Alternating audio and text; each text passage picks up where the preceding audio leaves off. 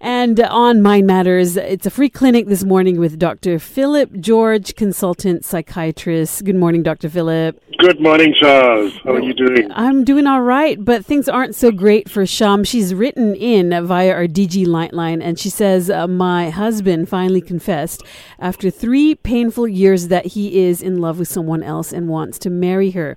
In those 3 years, he constantly denied the affair and has humiliated me on different occasions, and now he insists on a quick divorce so that he can go on with his life, marry this woman. I feel devastated, not only for the betrayal, but that I should have influenced him somehow to change his mind had I known about this sooner. Is this my thought process? Is my thought process right? And this is from Sham. What are your thoughts? Yeah, the thing is, when you lose trust with someone in a relationship, sometimes you go through a whole gamut of feelings and emotions. And some of those feelings and emotions can be quite inappropriate. For example, guilt.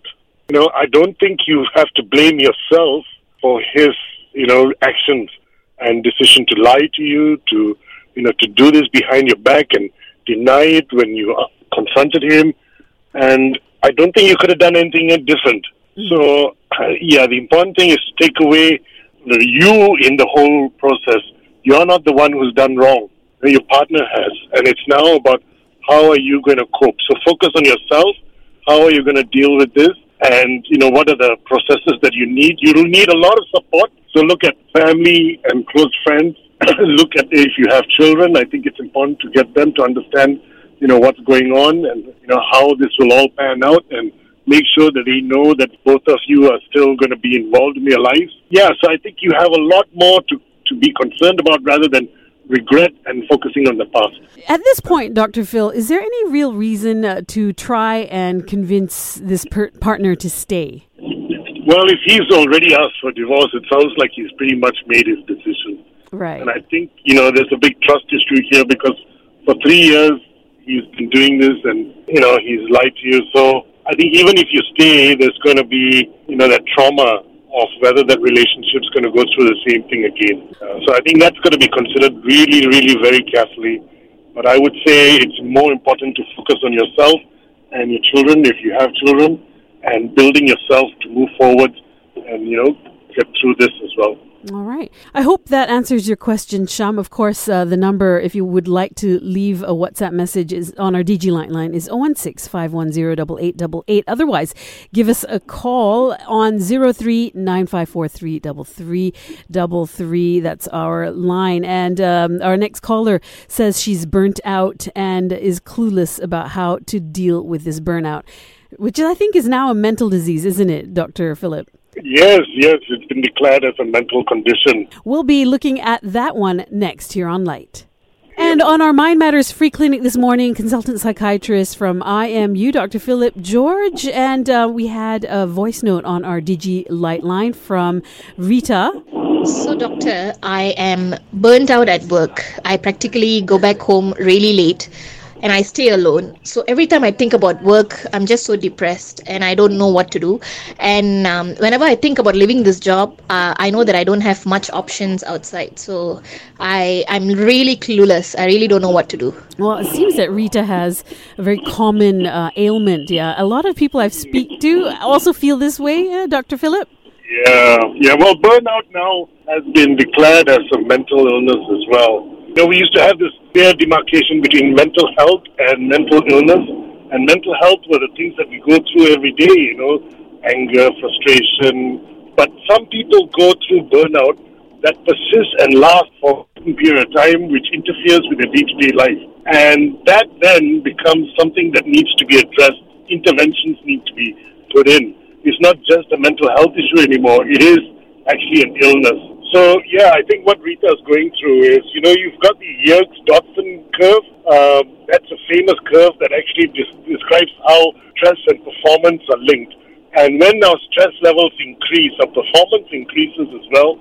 But then we all have an optimum level. And once we go beyond the optimal level, that's when burnout, fatigue, and all the other problems that come about because of increased stress, like hypertension, diabetes, cancers, depression, and anxiety, all of that gets triggered by us not controlling how much stress that we have.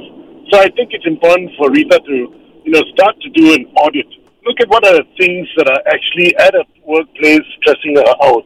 There may be things like simple little things that she can delegate, or maybe things that she can, maybe put off to another day, or, start working on a time management sort of schedule. Ensure that you have also a decent work-life balance. Coming back late every day is doing no good to you, to your work efficiency, and it's definitely going to affect your health, mental health, and physical health as well. Right. So I really think you need to do a full audit on where you're at with this whole thing. Okay. Would a vacation help, or is this just delaying the inevitable?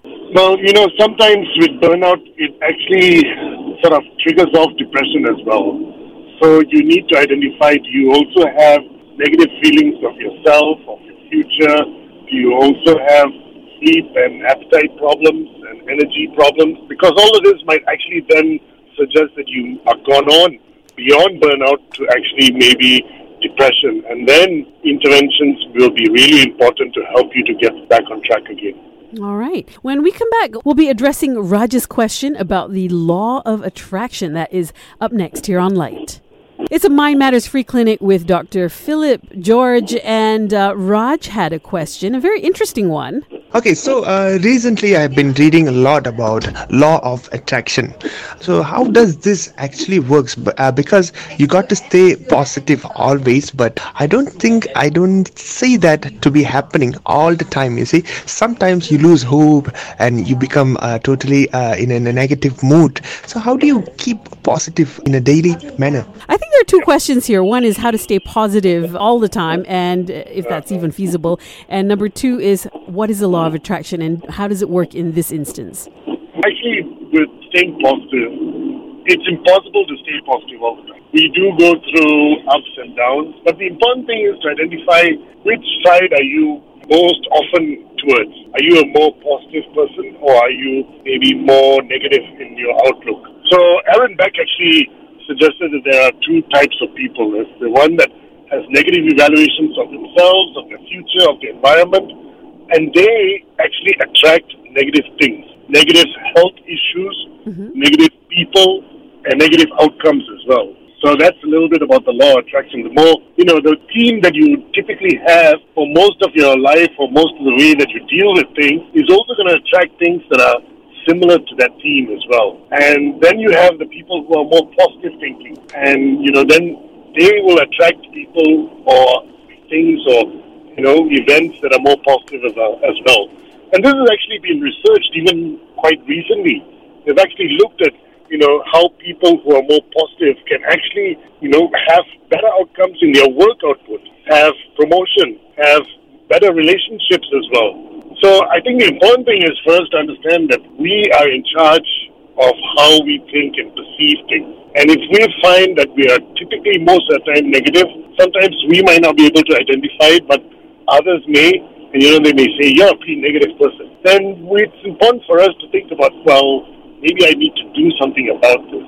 I can't be negative all the time, but you can't be positive all the time as well. You need to find a balance. You need to learn how to maybe change your mindset. That's something we call cognitive therapy. It's challenging your perception to actually make you rethink things so that they become more positive for you as well. All right. Well, that's wonderful. I mean, I'm a big, pupil of the law of attraction. It's always interesting to see things and how they manifest in your life, isn't it? No, absolutely. I think, we see this especially when people get diagnosed with a serious illness. So, it's hard to be positive during that time, but if they actually take something out of that and, maybe try and be, maybe try and push themselves to try and get better and look for more support, they end up having better outcomes. Well, coming up, Joseph has a question about how he should proceed. This involves a current girlfriend and an ex-girlfriend. Oh, my goodness. We'll address his problem next here on Light. On our Mind Matters free clinic, we've got Dr. Phillip George, and Joe had a very interesting love problem. I broke up with my ex-girlfriend about 10 years ago. She was the love of my life, and recently we caught up. But the problem is, I'm with someone else at the moment. And since we caught up, I can't help but think of getting back together with my ex-girlfriend and try to make it work. I'm really confused. And obviously, I'm not sure what I should do and how I should act. Can you please give me some advice? Okay, Dr. Love, what do you think? I don't think I fit that description, but I think Joe's got to be fair to these two women in his life right now. He can't be leading them, and then, deciding to drop one of them later. So he's got to be really transparent and honest where he stands with this relationship. He's also got to explore what was the reason that he broke up 10 years ago, because, there must have been something significant to have to break up with the love of your life, as he calls it. And if he's prepared for something like that to happen in future, then maybe he can explore this relationship again. But otherwise, I think it's important for him to take stock and decide what if this happens again. A good way of actually making decisions is actually doing a balance sheet. What's the good of going down, maybe trying to pursue this relationship all over again, and what's the bad? And I think by doing that and maybe discussing it with, some of your best pals or somebody you can trust, a family member, then you get a better bird's eye view of the whole issue, and you can make a decision much, much more clearer. All right. Well, I hope you do just that, Joe. And coming up, Mike has a problem about the loss of zest and enthusiasm in his life. I think a lot of people feel that way as well. So we'll address Mike's problem next here on Light. On Mind Matters is a free clinic today with Dr. Phillip George. And here is a question from Mike. I feel like recently I've lost all passion and zest for life, and I don't know, I'm just going about my day like a robot.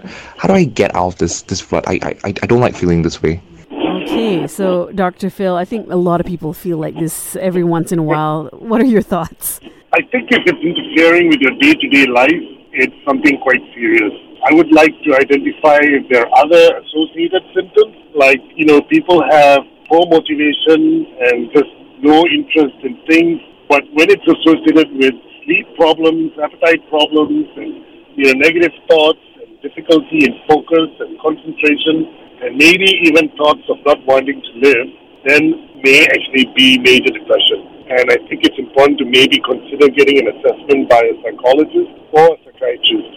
Even if it's just a motivation issue, just seeing a psychologist or a counselor will be really helpful to help you to build that up again. But the thing is, most people, when they have depression, focus on the one symptom that may be prominent for their mind. But in actual fact, if they look closer, they may actually have a combination of symptoms, which is why depression is a syndrome, and it has many symptoms that are coming together to actually interfere with a person's day-to-day life. So an assessment would be a good thing for Mike. Absolutely, yes. I think that there's no shame in actually seeing a mental health specialist. The sooner you get that assessed and the better you understand yourself and know what interventions are appropriate, I think, the better quality of life you have. All right. Well, thank you so much, Dr. Phillip. It's been an interesting set of questions this morning on our Mind Matters Free Clinic. Yes, thank you.